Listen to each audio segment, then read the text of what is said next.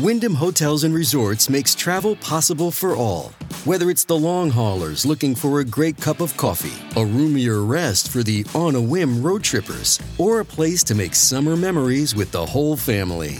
No matter who you are, where you're going, or why, with 24 trusted brands to choose from like La Quinta, Days Inn, and Super 8, your Wyndham is waiting. Get the lowest price at WyndhamHotels.com. Restrictions apply. Visit website for more details.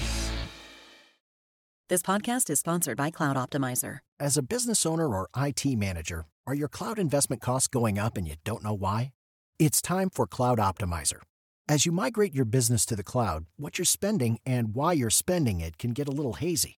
But Cloud Optimizer clears up the mystery and puts the cloud to work for you. Cloud Optimizer starts by analyzing usage patterns, right-sizing resources, leveraging discounts you may not be aware of, implementing automation, and much more. And by reducing unnecessary expenses and maximizing performance, Cloud Optimizer guarantees you a savings of 5 times what you spend for their service. As you utilize cloud-based services more and more, you don't have to lose sight or control of your spend. You can stay agile, streamline your costs, and optimize your performance, plus save significant money with Cloud Optimizer.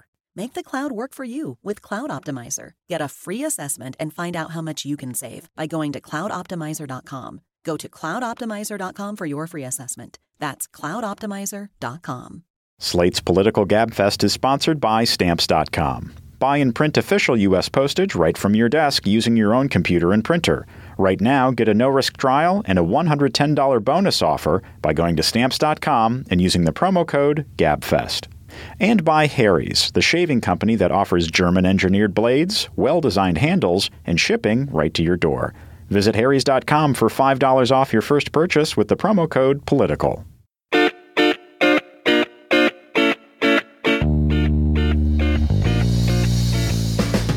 Hello and welcome to the Slate Political Gabfest for March 20th, 2015, the Welcome Back Vladimir edition. I'm David Plotz of Atlas Obscura in Washington, D.C. Packed house again this week. John Dickerson of Slate and CBS News is here. Hello, John. Hi. Wow. That was... I don't know where that came from. That was John Dickerson at 11. Before you went through the change. Castrato Dickerson. I don't talk much, during the day. So this is my first chance to talk. Your first words. I was reading all day. And Emily Bazelon is still on vacation. What a vacation. Can't wait for the stories when she gets back. So we have, making her first start for the Gabfest, frequent guest. You've come in, injury time substitute, occasionally, made brilliant appearances, scored a couple of goals for us. Julia Ioffe of the New York Times Magazine. Is that where you are now? Yes. You may remember Julia from... I'm not sure what you remember her. What were you from her stints doing her Russian accent, which she will definitely bring out today. Yeah, various Ukraine invasions. Yes. Ukraine Invasion 1. Yeah. Ukraine Invasion 2. Live show at 6 and I. She joined us on stage. Yes, there was some Ukraine then. Question, John. Yeah. Do you think that Julia is Wally Pipping Emily? Like that Emily Bazelon is just Julia's today. Julia comes in and just takes that role away from Emily, or not? I think it's unlikely. I fear her wrath. Yeah. I don't think so. No, I don't think so either. But what was the name of the movie? Is that who's the Pride of the Yankees? No, I'm thinking of the movie where the female understudy takes... All About Eve. All About Eve. Oh, are you All About Eve? Do you know that movie? I haven't seen it. Oh my God. The freaky movie. That's a great movie. Whoa. It's like Gaslight. Like those. I have those two movies in my head. They're very together. Anyway, you were not Wally Pipping Emily Bazelon. Emily will be back next week. No worries, listeners. On this week's Gabfest, Bibi Netanyahu sails to victory in the Israeli elections, but not before torpedoing peace talks and making disgusting racist remarks about Israel's Arab citizens. What is the future of the U.S.-Israeli relationship? Then Julia is here, which means that we have to talk about Vladimir Putin, thank God, who re-emerged, I guess, a rabbit from a hat this week. Where did he go? Julia, if you know, save it for when we get to the actual segment. He's like Puxatawny Phil.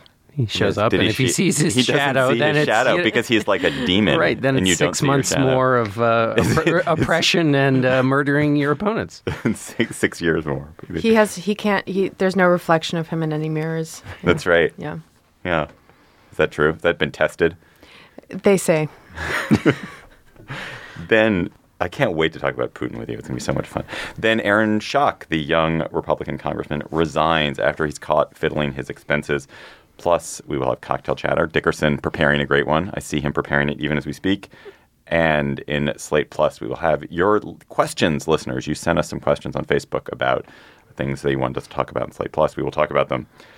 Don't forget, we have a live show at the Bell House in Brooklyn in 3 weeks, April 8th. It's sold out, so I don't know why I'm announcing it, just to torture people who couldn't get tickets. But those of you who are coming, we'll see you April 8th at the Bell House.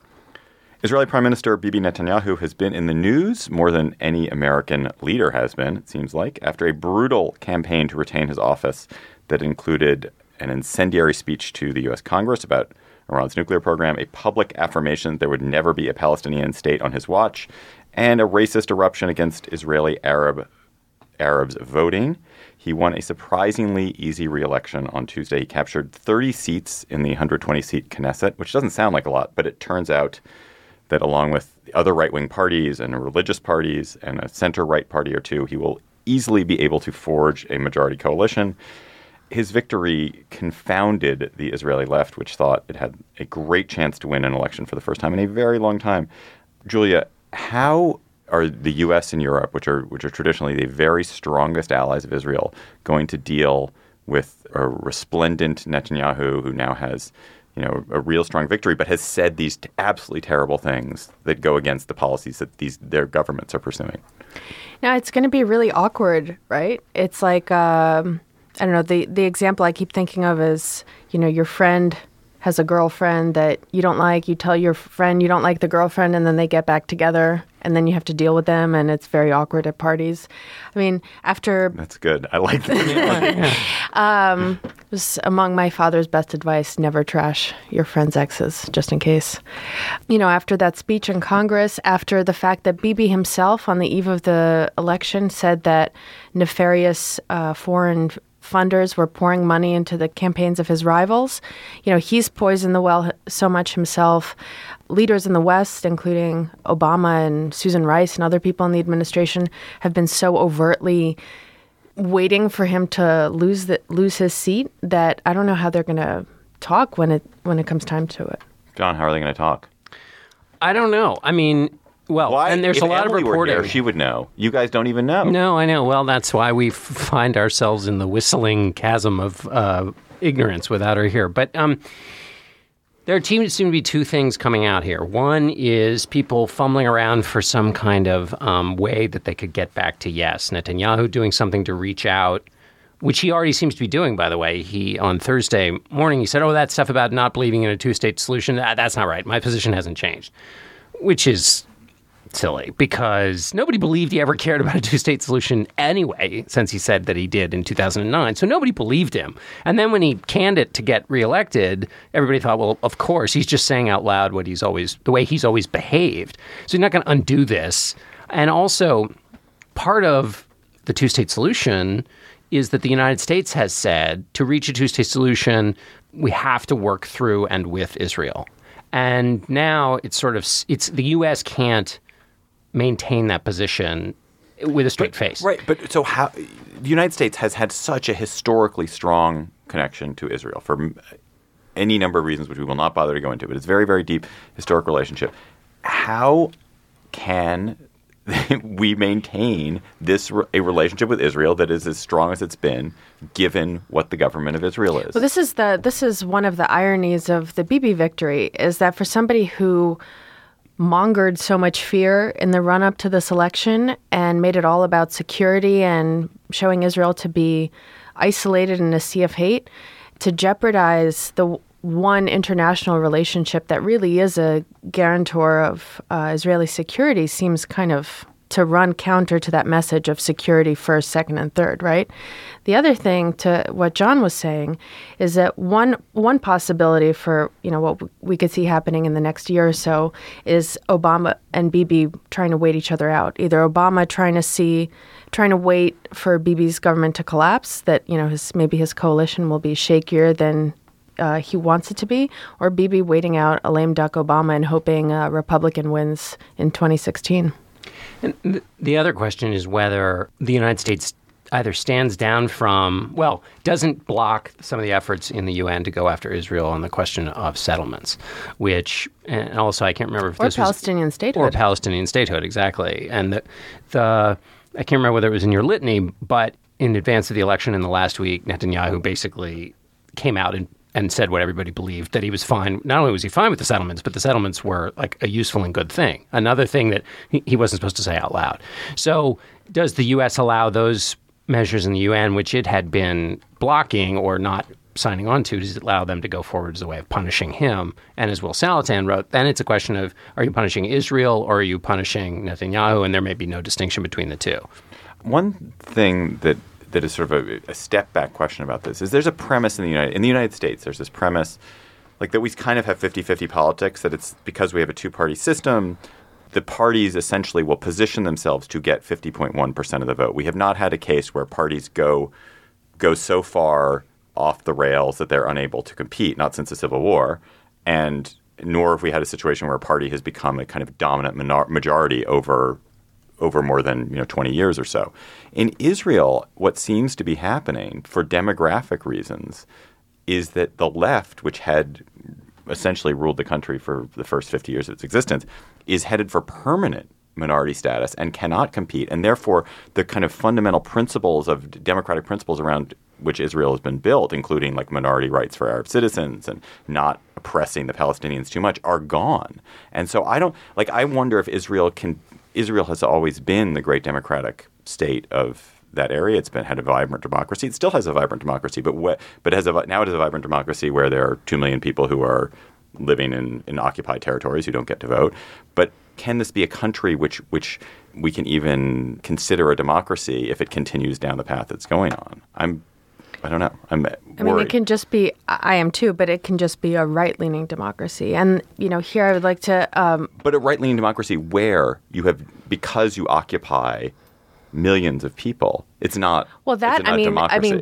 That's been around since 1967. So you could argue that since 1967, it hasn't really been a democracy, right? Where it rules millions of people who don't have representation and don't have the vote. Right. Although, but in that was held out by Israel as a temporary state. But if Netanyahu is saying this is not a temporary state, this is a permanent state, we are going to be the occupier of this land, we are going to be the rulers of these people, then doesn't that make a difference? Does it really matter, though, what is being said? Because like John said, everybody knew that neither Netanyahu nor Naftali Bennett nor anybody on the right really believed in a two-state solution. And it seems like fewer and fewer people in the middle and the middle left or the center left are starting to believing in a two-state solution. It seems like the two-state solution is this relic of the 90s that people still keep talking about as if they're waiting for the Messiah. And really what, the path we're heading down is a one-state solution where Jews are the minority. That's terrifying, too. Here's where I wonder if the U.S. is kind of stuck, though, is that when you asked your original question, which is how are they going to rebuild the relationship? Well, the way they would rebuild the relationship is if there's belligerence towards Israel by Iran or any other country, that the U.S. will still come to Israel's security aid. And even if it doesn't mean actually engaging in a hot war, it will do symbolic things to prove that relationship is still strong if there's ever a threat. So that is still intact. So that would be one way. The second way would be... I have a point to make about that in a second. Okay, go ahead. And let me make my second point. Second point is, if the U.S., one of the things that I read is, since Netanyahu doesn't care about a two-state solution, he's not going to work towards it. Just let the Palestinian question deteriorate so much that it becomes his problem. I don't think that works because everybody thinks everybody. In the Middle East, the U.S. is so closely associated with Israel.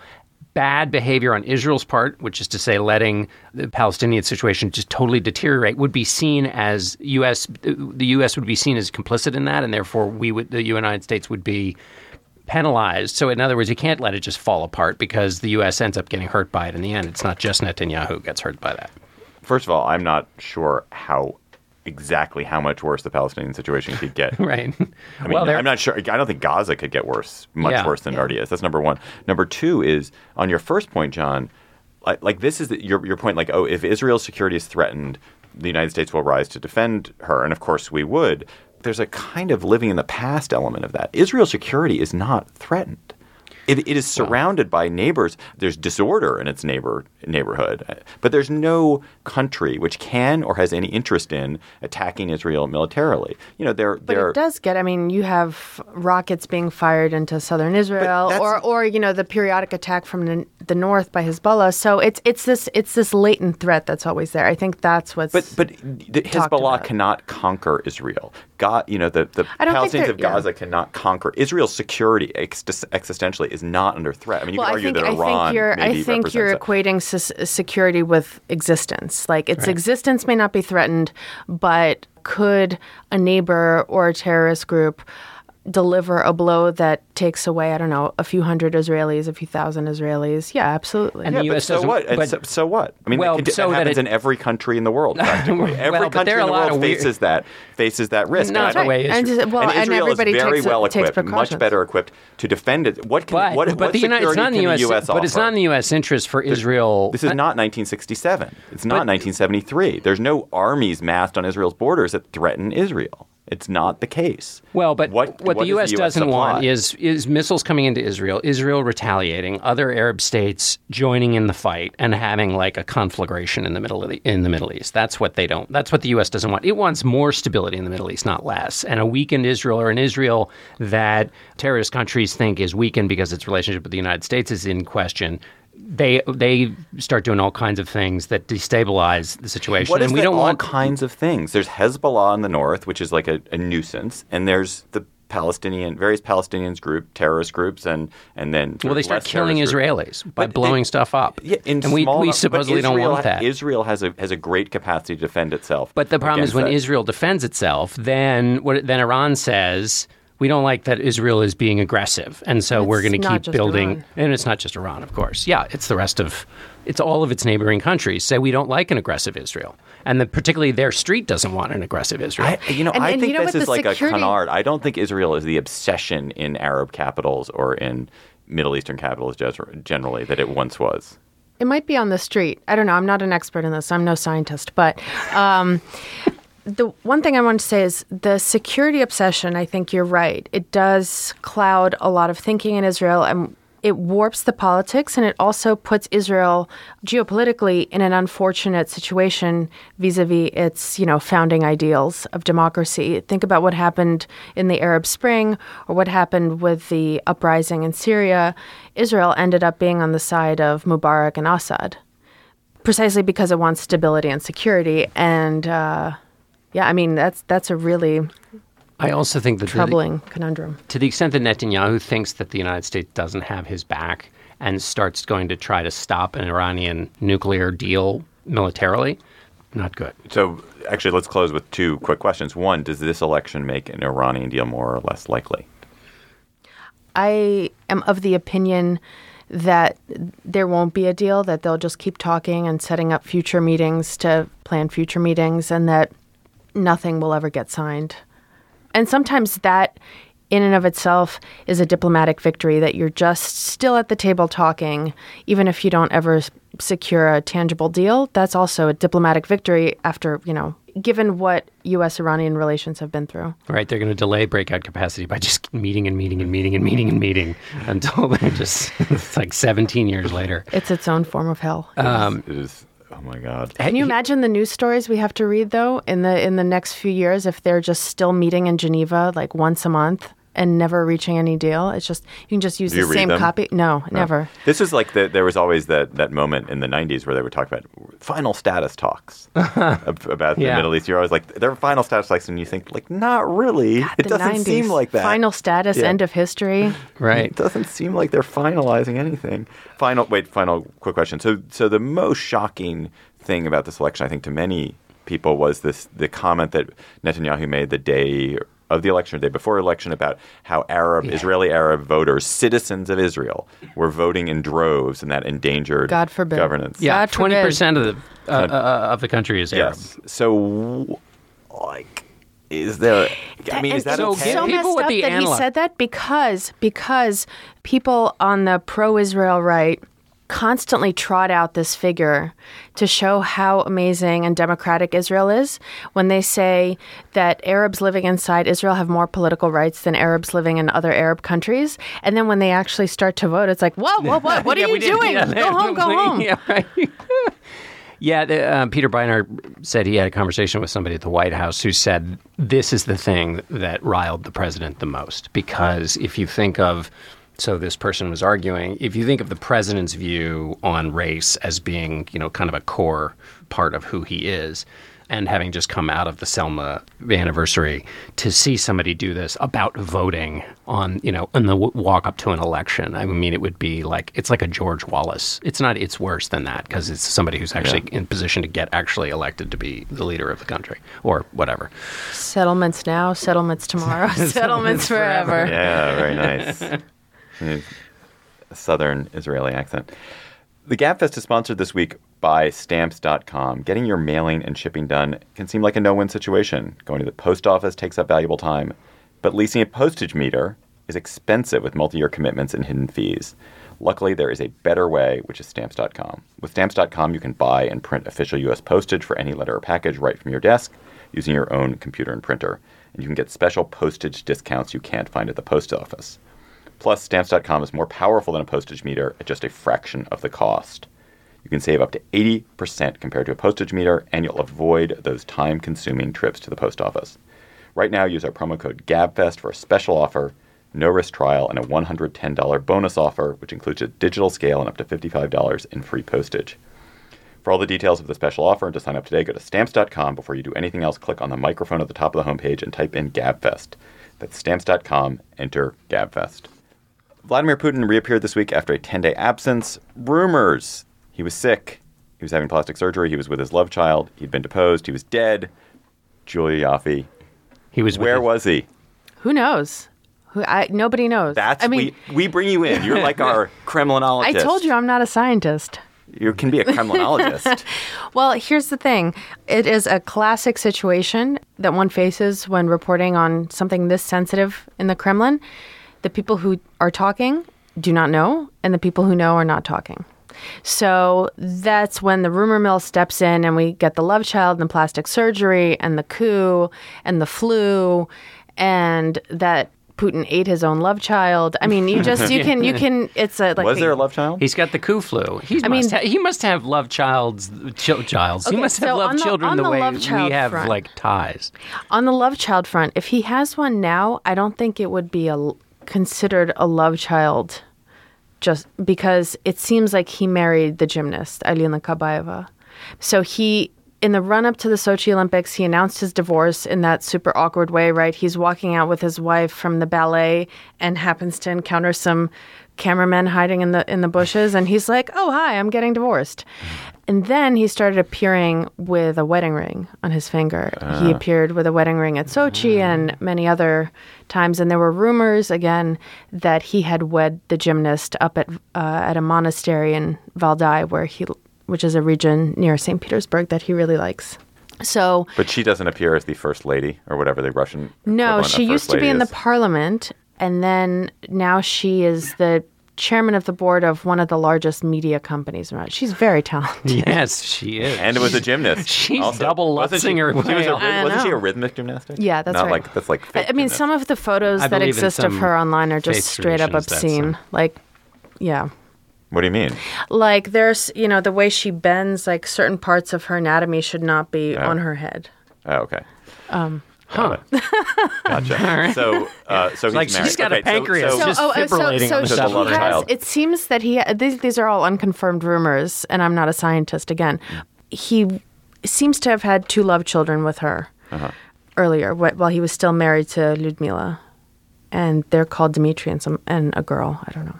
Anyway, that's all I'll say about the love children. So, okay. But why do this? Does he do this just to mess with people? Or do you think there was probably a reason for it? There was probably a reason. Maybe he was sick. Maybe there was a political crisis inside the Kremlin that we don't know about. What we can say about it is the fact that he came out and mocked everybody's worries about the absence and said life would be boring without rumors. And then his press secretary, who for all of those 10 or 11 days that he was missing, was saying everything's fine, came out and mocked the journalists who had been asking. He was like, did you see the man who died or was deposed in a fluke? Did you guys all see him? So the fact that they were so mocking when Putin reappeared, I mean, it's legitimate. The man has a nuclear briefcase. He apparently put the nuclear whatever on guard when he was taking over Crimea a year ago. He disappeared. Nobody knew where he was, including Washington. You know, you should have some answers ready. And the fact that they came out with a big, flipping everybody the bird does indicate how little esteem they hold public opinion, that they don't have to answer to anybody. So Julia, what did we learn about a Putinless Russia? Are there other sources of power that exist? Did we learn anything significant from this episode? Well, as commentators far smarter than I am wrote during his absence, including Fiona Hill and Masha Gessen, what this shows is that there's no plan. We've known Putin to be a short-term tactician rather than a long-term strategist. The Kremlin never makes long-term plans. So we've learned that there is no successor, and we've learned that there's no strategy to deal with. I mean, Putin is 62. The average life expectancy for Russian men is 65. He is really pushing it when it comes to numbers. But doesn't he work out 3 hours a day? He's very fit, that guy. It's something like 60. This was the statistic until a couple of years ago, is that 60% of Russian men don't live past 60. So he's, something will happen to him one day. And I think we'd all like to know, including, everybody who fears them pushing the nuclear button, who comes after Putin. This has been, throughout Russian history, pre-Soviet, Soviet history, when there's no succession plan in place, there is chaos. That's not great for the rest of the world either. I mean, this is also Putin's fault. I mean, this was by design. For the 15 years that Putin has been in power, he has so thoroughly eviscerated the opposition, so thoroughly cleared the political playing field of anybody who could even, smack of rivaling him, that when something like this happens, let's say he died tomorrow, there's no natural successor. There's no natural even competitor that you could turn to. And that's scary. And I'm sorry I'm rambling. I'll just finish up with this one last thought. One of the main political operators in the Kremlin at a big conference in the fall said, Vladimir Putin is Russia and Russia is Vladimir Putin. So what the hell happens when there's no Vladimir Putin? Also, there are things like this Iranian agreement that they're trying to work out. I mean, Russia is nominally, not nominally, they're involved in that. So, what happens to the real business of Russia's a member of the P5+1 that's trying to put together this agreement with also Iran? Also known as the P6. Also, yeah. I know that. It's a good point. I guess it's the Permanent Five plus Germany. It's right. It's like, yeah. No, they're still keeping. Remember the war? Don't you remember the war? Yeah. I've heard about it, yeah. Anyway, so, there's real business to be done. It's not just whether he's... But they haven't been cooperating for the last couple of years, ever since the annexation of Crimea and the invasion of eastern Ukraine, since Russia was kicked out of the G8. They're not really cooperating on many things, and that's also by design. Putin felt part of the revanchist streak started with Russia's... They use revanchist. Started with Russian cooperation on Libya. Right. And that cooperation was, that was so much cooperation. It was an abstention in the UN Security Council when the West voted to, send in a mission to Libya. And it ended with Gaddafi being murdered on camera, which freaked Putin out. He apparently obsessed about the way Gaddafi died for a long time. So ever since then, he felt that the West did a bait and switch on him. And ever since then, he's not really been wanting to cooperate.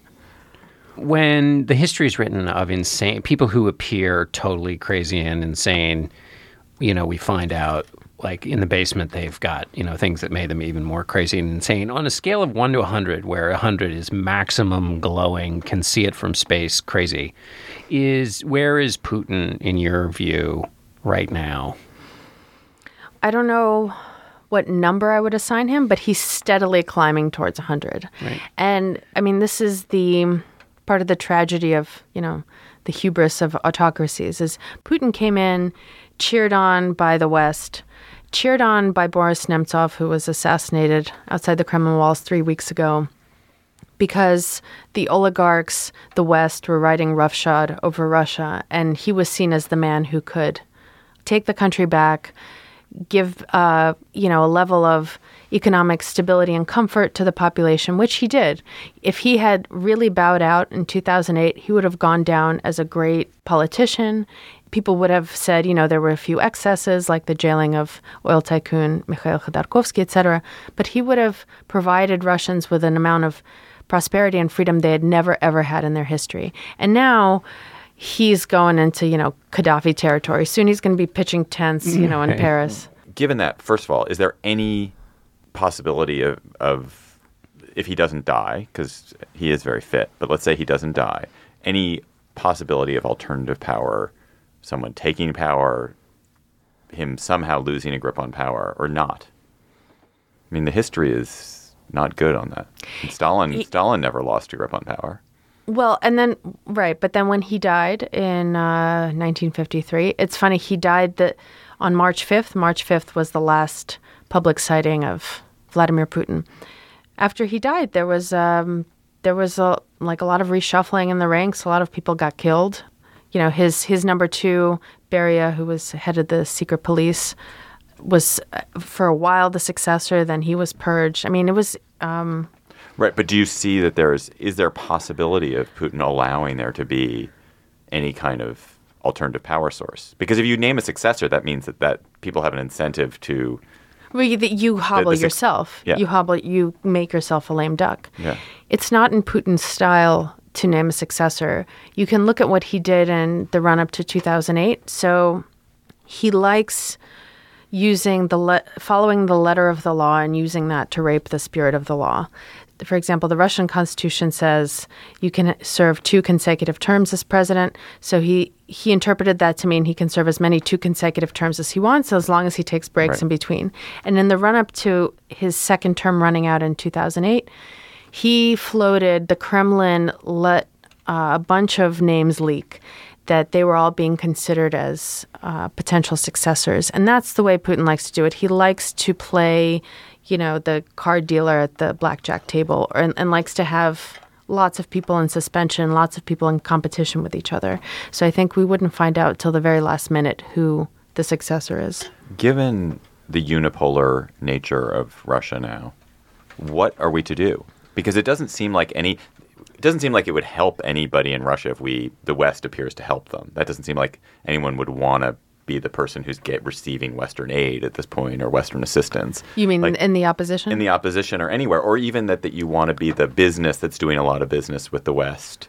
Right. Presumably, no one is going to want to touch That's right. that. So what should we do? Should we isolate? Should we we're in the process. Sanction? You mean isolate further? Yeah. Can you do this part in a Russian accent? Or just do it in Russian. Who knows? It's tough to say. Russia's a hard one. You implement sanctions, you think things are going to go one way, but Russia has a way of surprising everybody. I would personally sanction the hell out of even more Russians, to isolate Putin further, to fracture the elite even further, to put pressure on him to change his politics. But so far, it's not the sanctions. I mean, the sanctions are stressing the elite out, it seems. But really what's really hitting Putin is the low oil prices, and the Saudis are doing our work for us. Right. But the sanctions, so if you're a Russian billionaire, can you still go to London and can you still build your Depends on which giant billionaire. house? I mean, if I had my way, and I'm a horrible sadist, but if I had my way, I would... Do it in a Russian accent. If I were a horrible sadist, I would kick out the wives and children of these top Russian bureaucrats, top Russian functionaries, top Russian businessmen who are living wonderful lives in Europe and Russia, while their husbands and fathers are in Russia rattling sabers, invading other countries, talking about Russian patriotism. So, for example, Pavel Astakhov, a wonderful TV lawyer who became the Kremlin-appointed protector of all of Russia's children and who pushed through the law banning American adoptions of Russian orphans. Russia has more orphans now than it did at the end of World War II, by the way. Where do his kids live? In Nice. So if you're such a gosh darn patriot, have your kids live in Russia. See how they like it. The GabFest is also brought to you this week by Harry's.com, which makes great shaving products. I need to actually reorder my Harry's razors. I have a full beard. Yes, John, you're staring at me, but I used my Harry's razor on the neck part of my beard. Yeah. And this little area here, which Hannah hates that area to have hair on it, like the area right. The cheek. Just for the top of the cheek. For the audience, he's pointing to his knee. Makes blush it's a little application weird. really hard, I find. So Harry's.com has a starter set for just $15, which includes a razor, 3 blades, and your choice of Harry's shave cream or foaming shave gel. I use the shave cream. Very good in the shower. And as an added bonus, you can get $5 off your first purchase with our code, which is political. So you can get an entire month's worth of shaving for just $10. Or if you're me, that's like 3 months worth of shaving because I don't have to use my razors that much. And shipping is always free with Harry's. So go to Harry's.com right now, and Harry's will give you $5 off if you type in our code political with your first purchase. That's HARRYS.com. Enter coupon code political to check out for $5 off the starter set and to start shaving smarter today. So Aaron Schock this week announced his resignation. He resigns, I guess, effective at the end of the month. It's a wonderful cascading series of events that began with a fantastic Washington Post story about him having redecorated his office in a Downton Abbey type decor. He'd been given the redecoration by a all too talkative designer, and from a company called Eurotrash. It was. I didn't know that. The interior design boutique or bureau that did that. It's called Eurotrash. It's called Eurotrash. And it must be said that the normal should be one of your sponsors. The normal 3-term congressman's office is not a thing to behold. It's just it's not that fancy at all. And so this was really at the other end. I mean, when you've been in Congress for 30 years, then your office gets a little nicer. But this really, this was extraordinary. It was extraordinary. It also didn't really look like the decor on Downton Abbey. I've watched a little Downton Abbey, and there's not that much, like blood red wall. It was a little goth. Yeah, I think it was. I think that the Downton thing was maybe a little bit overplayed. Yeah. It was more just like we're going to do garish, old-timey decoration, not necessarily pheasant feathers. If you had like a dungeon fetish room that was done in Downton Abbey, that's the look. Go for it. Maybe they'll do. Maybe that will be in season 7 of Downton Abbey.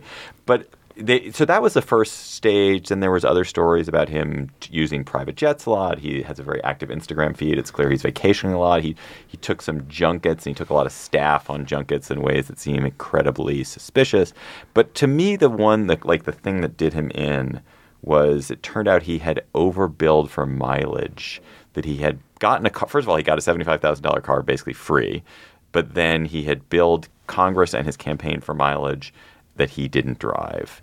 And as anyone who has ever billed for mileage knows, it's hard to bill for mileage. But, I think we can all become – I don't think billing 127,000 miles on a car that you only drove 80,000 miles seems a little bit unseemly. And I think that made people very, very angry and probably – was the final straw. But John, was that the final straw? I think so. Well, he was basically Politico, which did the legwork on this, called him up and said, hey, there's a massive gap here between what you drove and what you claimed.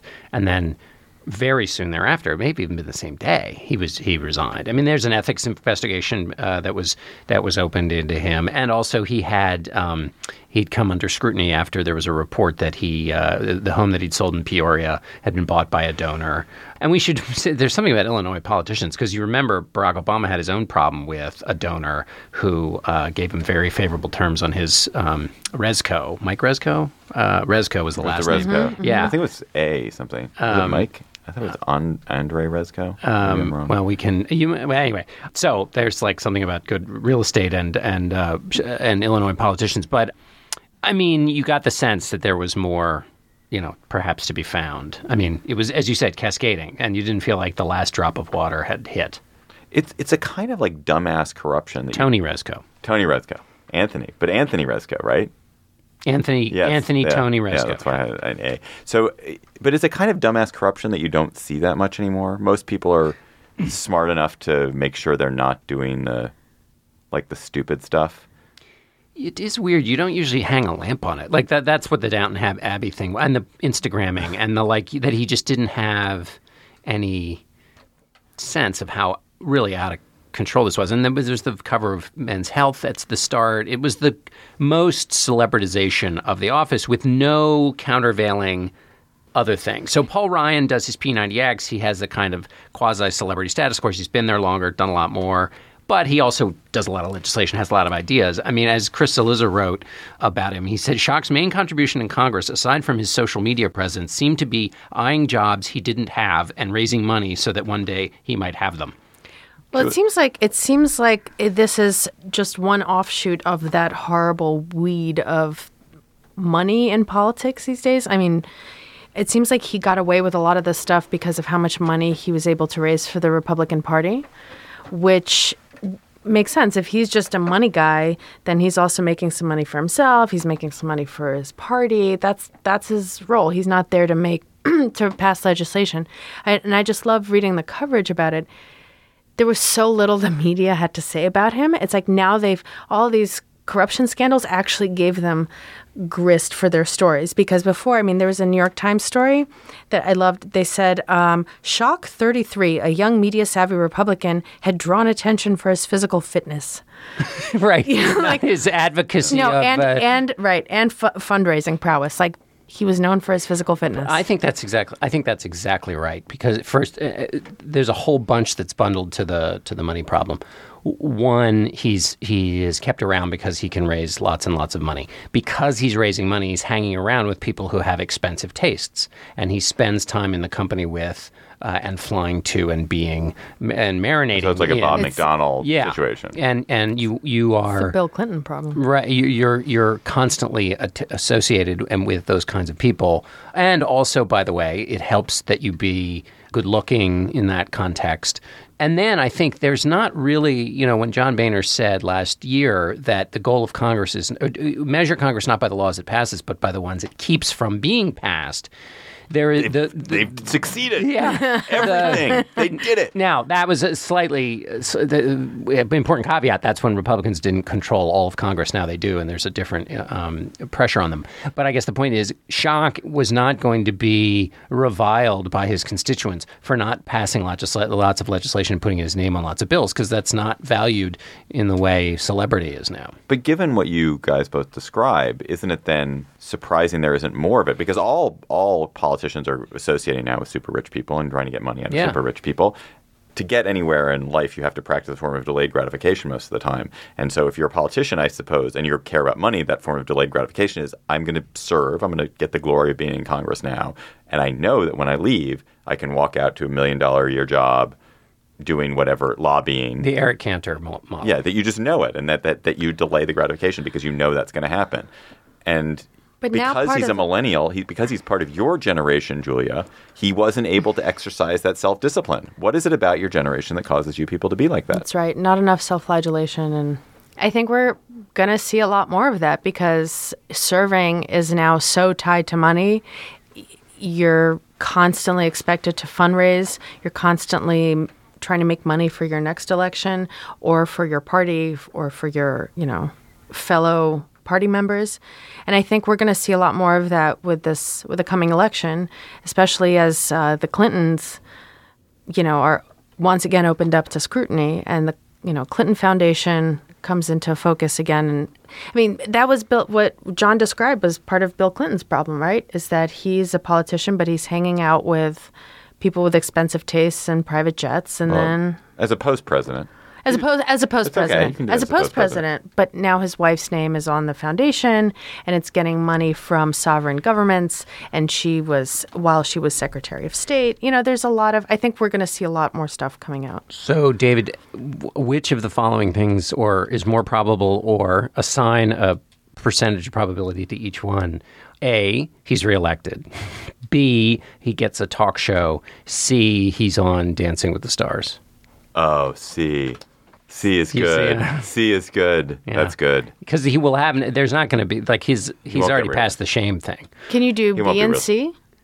He gets a talk show. Yeah. He And he wasn't. could was still very be a fundraiser, right? Could he still raise money for the Republican Party, like in the shadows? After maybe Throw some parties? I'm not after sure a what that- sufficient interregnum, which would be, He a didn't couple months. I wouldn't have said in my brief encounter with him that he seemed curious enough to be a good talk show host. He was very interested in himself in our conversation. But he was Unlike Rush Limbaugh, Well, no, Rush Limbaugh is very interested in the world. Rush Limbaugh is Rush Limbaugh, you can say a lot of things about Rush Limbaugh, but he's very curious. He has a lot of strong opinions. And Rush Limbaugh isn't an interviewer. He's he just is a monologuist. One last question on this. So one thing that occurs when something like this happens is when he goes down, or Weiner goes down, or what Mark Foley, or when a congressman goes down, the average congressman doesn't matter. Is there any congressman who could be taken out that you would think this is going to have an actual effect on politics? You mean the Wilbur Mills kind of? Yes. Somebody really super. Is there anyone whose sudden departure would make a difference? It's hard to see that would matter anywhere. Well, I think the speaker would. People say John Boehner doesn't have control of the place, but he has more control over the House than anybody else would be able to have. They need their appropriations chairman this year, to get if they're going to really pass appropriations bills. But your point is essentially right. You wouldn't, yeah, you're right. It's become the institutions are so abstracted from individual relationships and what the role of individuals in them. Well, this is again part of the problem. We've talked about this with respect to the Senate, but it's true in the House as well. Is that there used to be a pathway where you could not be. There's the old dialectic between the show horse and the workhorse. There was a workhorse track where you could work inside and be. Get power little by little by little, and then become a committee chairman, and then you'd be really powerful. You'd be one of the 13 cardinals, the head of the appropriations committees, or you'd be head of Ways and Means. Now those things ain't what they used to be, except as a way to get you booked on talk shows. They're not, they're powerful, but they're nothing like the way they used to be powerful. They used to be more powerful than the leadership in certain circumstances. When you, John, are sitting in your Downton Abbey themed office. I've seen your office. It's very the flocked wallpaper, the meerschaum pipe, the little stool for my gentleman's gentleman. Yeah, I don't even know what that means. What is your gentleman's gentleman? It's a valet. Oh, okay. He's the little stool that's in the corner that he sits on while he's preparing. If I had to pick one Slate employee to have a valet, it would be you. You would have a valet. You'd make good use of a valet. You'd have a good, strong relationship with your valet. You don't have to answer that. Yeah, no. What would you be usually chattering? Cop to anything. You do drink cocktails. What would you be chattering about to your valet? Boy, do I ever. What I want to talk about is a story that was printed in ProPublica. This is a great segue from the Aaron Schock thing. Thank you for setting that up. It's about antebellum data journalism. And so the piece starts off by talking about the fact that data journalism that we all know and love today has been around for a lot longer than people think. We all think it's a modern result of computers and things. But the very first issue of the Manchester Guardian on the 5th of May in 1821 contained 4 pages that were just huge tables showing the real number of students in church schools, and that number of students exceeded the estimates of the student population made by proponents of education reform. So this was the first effort to use big data. Well, the great use of big data that's outlined in this piece was by the editor of the New York Tribune, Horace Greeley, who was himself a huge figure, sort of even bigger than, say, Mike Bloomberg, but had that dual role. And the Tribune was the largest circulation newspaper in the United States. Ralph Waldo Emerson said, Greeley does the thinking for the whole West at $2 per year for his paper. So what did Horace Greeley do? Well, he didn't like the fact that when members of Congress went back to their home districts that they were getting paid 40 cents a mile for the trips. 40 cents a mile. 40 cents a mile? 40 cents a mile. That's a ton. Yeah. In the mid-1800s, they were getting 40 cents a mile, and he thought this was ridiculous. What is that in today's dollars? Well, I'll get to that. I don't know what that is today's dollars, but I know what an aggregate figure for one of the scofflaws was. So there are 2 routes he had. One is he could just, gas on about how he didn't like this in an editorial. The other was that he could do the math. And he went and did the math. So what he did was he looked at the routes that they claimed they were traveling when they went for compensation. And then he had a fellow named Douglas Howard, who was a former postal clerk, and he used the post office book of mail routes to calculate the shortest path from those two, because it was in the interest of the U.S. Post Office to move lickety-split between these places, but not in the interest of the billing congressman. But, of course, to get the routes and the amounts that the congressman charged required going and getting the information from Congress. And so in the piece that Greeley writes, he says, the Secretary of the Senate refused to permit a transcript of the mileage of that illustrious body to be taken, even on the requisition of a member of the House. In other words, even if it was officially asked for by a member of the House. So they then had to go over to the Treasury Department, where he wrote, our reporter was tossed about from bureau to bureau of the Treasury buildings for some time before he could obtain sight of the documents in question. So nothing has changed in terms of being stonewalled by the officials. But they went and did the calculation. A huge table runs in the paper. And it turns out one of the great abusers of this was none other than Abraham Lincoln. So Abraham Lincoln, from Springfield, Illinois, made a receipt of some $677 in excess mileage. So that's the mileage he claimed minus how much he had a right to claim using the postal route. And that would equate to $18,700 of overcharging in today's dollars. And that made Lincoln among the House's worst abusers of this. Is that on one trip or that's on... No, that's in the course of, I guess, one session of Congress. He was only in one Congress. How was his men's health cover? Yes, in same his district. He was the same district as Aaron Shaw. His abs were flabby abs. Yeah, but he of wood. Yeah. Did they? Wait, I had a question about this. So that's overage. That's more than. That's more. That's than what he was entitled to. Yeah, more than $677 more than he was entitled to. What was his salary at that point? Do we know? I don't know what his salary was. I don't know. And by the way, John C. Calhoun and Jefferson Davis were also went over. So, did they track every member of Congress? I don't think he tracked every. He just tracked. There looks like there were about 30 here or 20 here that were the particular abusers of this. And was there any punishment for them, or just shame? No, public shaming. I think it was public shaming, and then I think the fee was changed, but I'm not actually positive about that. But Greeley writes, it is for the sake of urging this question, which is to say to reform the law that compensated the mileage with those rates. It is for the sake of urging this question that we have chosen to take the risk of giving offense to some friend in Congress who may fancy himself exhibited at disadvantage by this publication. They were very nervous about it. But I remember whenever the last time I billed for mileage, which was probably 10 years ago, it was only 50 cents a mile. I mean, it's that it could be 40 cents a mile in the 1850s is amazing. I guess transportation was relatively expensive compared to what it is today because you had all these horses, and so that was probably much harder to be transported, but still. And also you can imagine members of Congress didn't like this, that he was calling them out on this, and so he was denounced by various members of Congress. Julia, what is your chatter? So this past week, Russia celebrated the 1-year anniversary of the annexation of Crimea. And woo! Go team. I know, right? They won everything. So what was interesting about this is the Kremlin-owned television kicked off with a documentary that they showed that had been produced by Rossiya 24, which is one of the state-owned channels. A long documentary, I think 2.5 hours, with a long interview by Vladimir Putin. And this aired before Putin reappeared.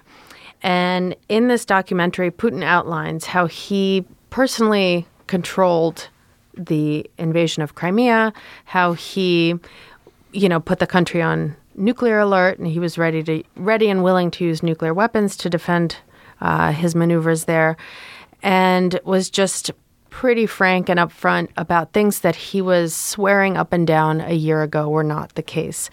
If you recall, a year ago when Russian soldiers started appearing in Crimea without their insignia on their uniforms, Putin and people around him, official representatives of the Russian Federation, insisted that these were in fact local volunteers who just wanted to defend the Russian language and Russian culture and wanted badly to have a referendum on joining Russia and independence from Ukraine.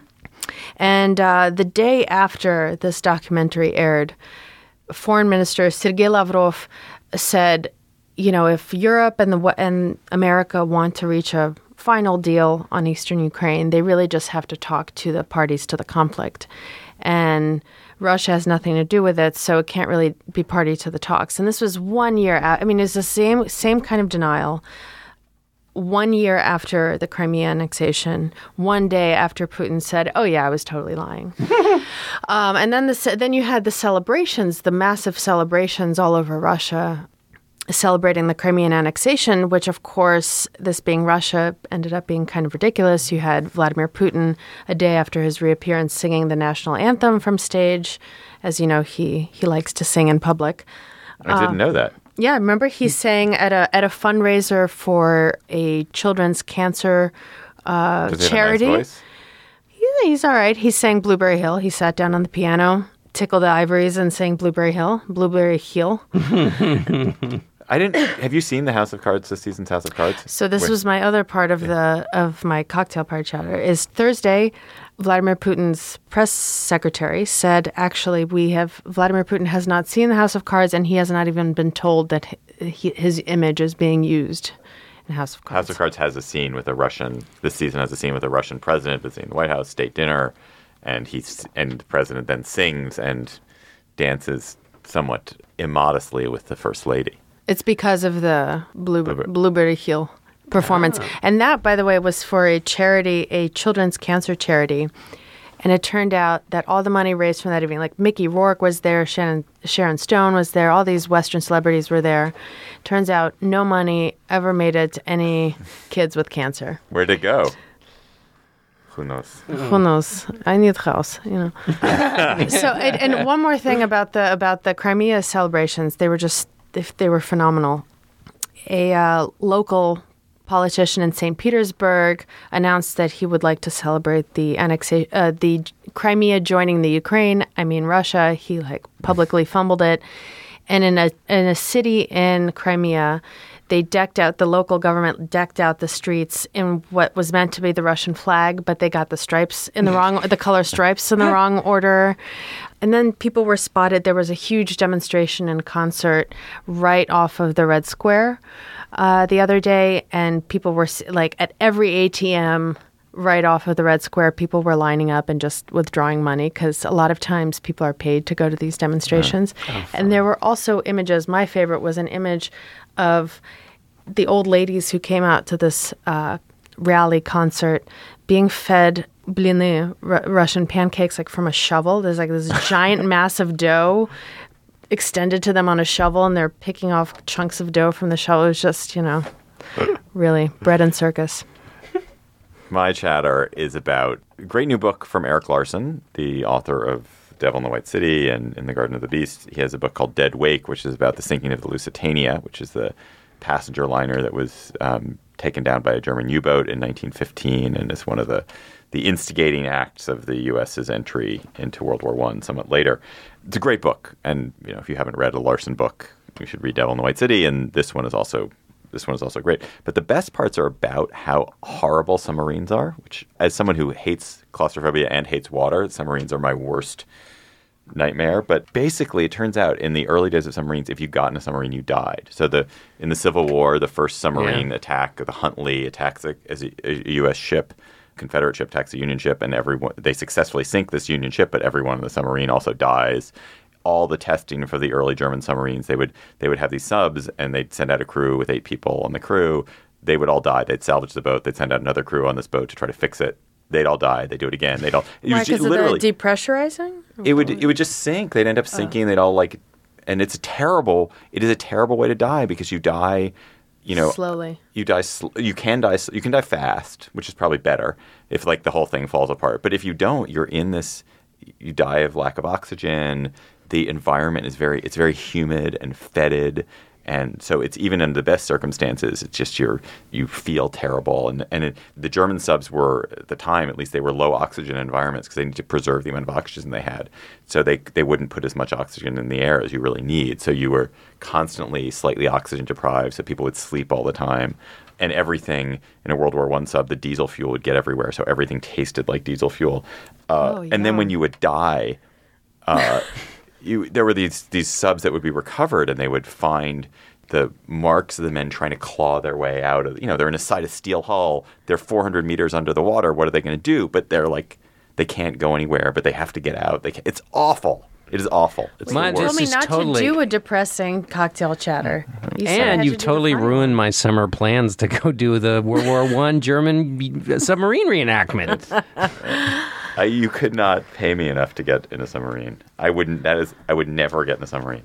Is there anybody who would pay you to get in a submarine? The U.S. Navy would, presumably. Even now? And yet you would fly in a plane. What do you mean? But wait. Pay me to get in a submarine. Probably like a drug. They had probably like this drug sub. But wait, do a Kickstarter. You fly in planes. Yeah, early aviators also died in great numbers. No, I know, but you. Yes. Is it the water or the lack of windows? The water. If you die in a plane, like it's fast, right? You're dead. You just go down, done. Yeah. There's no like waiting around. Maybe they tell you. Well, what if they tell you? I mean, like we're experiencing turbulence, or there's a problem, and then there's quite a while until you actually die. No, that would be terrifying and miserable. It would be it would be your last hour of your life, and it would be a horror show. I did not mean to go take us down this road. That would be an hour, right? And then it would be dead. Goodbye. Oh no, I'm just saying goodbye to the last listener who's about to leave. See ya. Have a good run or end of a run. Our intern is Tarek Barrett. Our producer is Mike Volo. He's still here. They're both still here, thank goodness. Our managing producer is Joel Meyer. This room clawing their way out of the Slate office. It is. The humidity levels are about where they would be. Are in there a sub. Claw marks on the walls of the Slate office? Yes. I'm surprised you're not like... We've locked the door from the inside here, Julia. You can't actually.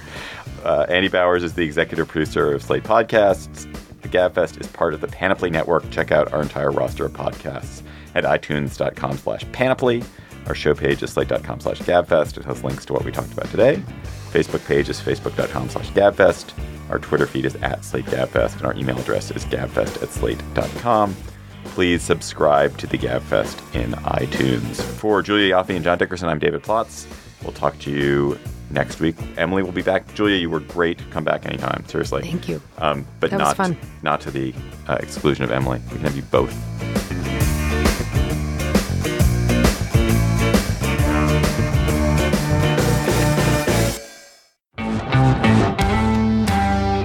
Hi, this is James Ledbetter, editor of Inc. magazine and Inc.com. I hope you'll listen to Inc. Uncensored, our podcast about business, startups, entrepreneurship, technology, and cool companies. This week, we talked about, John? A venture-backed bus service in San Francisco and spicy fried chicken. Maria Aspen? The ice cream otherwise known as Cheeky Monkey, a ripoff or homage to Ben & Jerry's. And Will Yakowitz. Drones that may or may not kill you, and an international bromance sparked by a stolen iPhone. That's Inc. Uncensored in a nutshell. I'd listen to it. Check out the show at itunes.com/panoply.